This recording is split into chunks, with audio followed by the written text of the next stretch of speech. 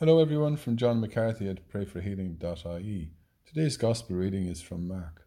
Returning from the district of Tyre, Jesus went by way of Sidon towards the Sea of Galilee, right through the Decapolis region.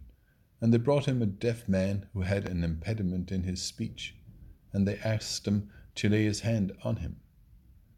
He took him aside in private, away from the crowd, put his fingers into the man's ears, and touched his tongue with spittle. Then looking up to heaven, he sighed, and he said to him, Ephrata, that is, be opened. And his ears were opened, and the ligament of his tongue was loosened, and he spoke clearly. And Jesus ordered them to tell no one about it, but the more he insisted, the more widely they published it.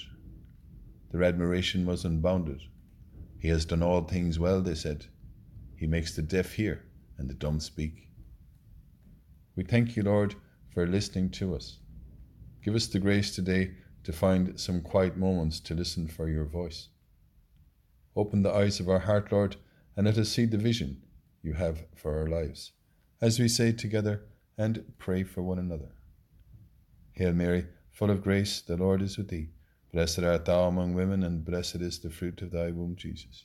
Holy Mary, Mother of God, pray for us sinners now and at the hour of our death. Amen.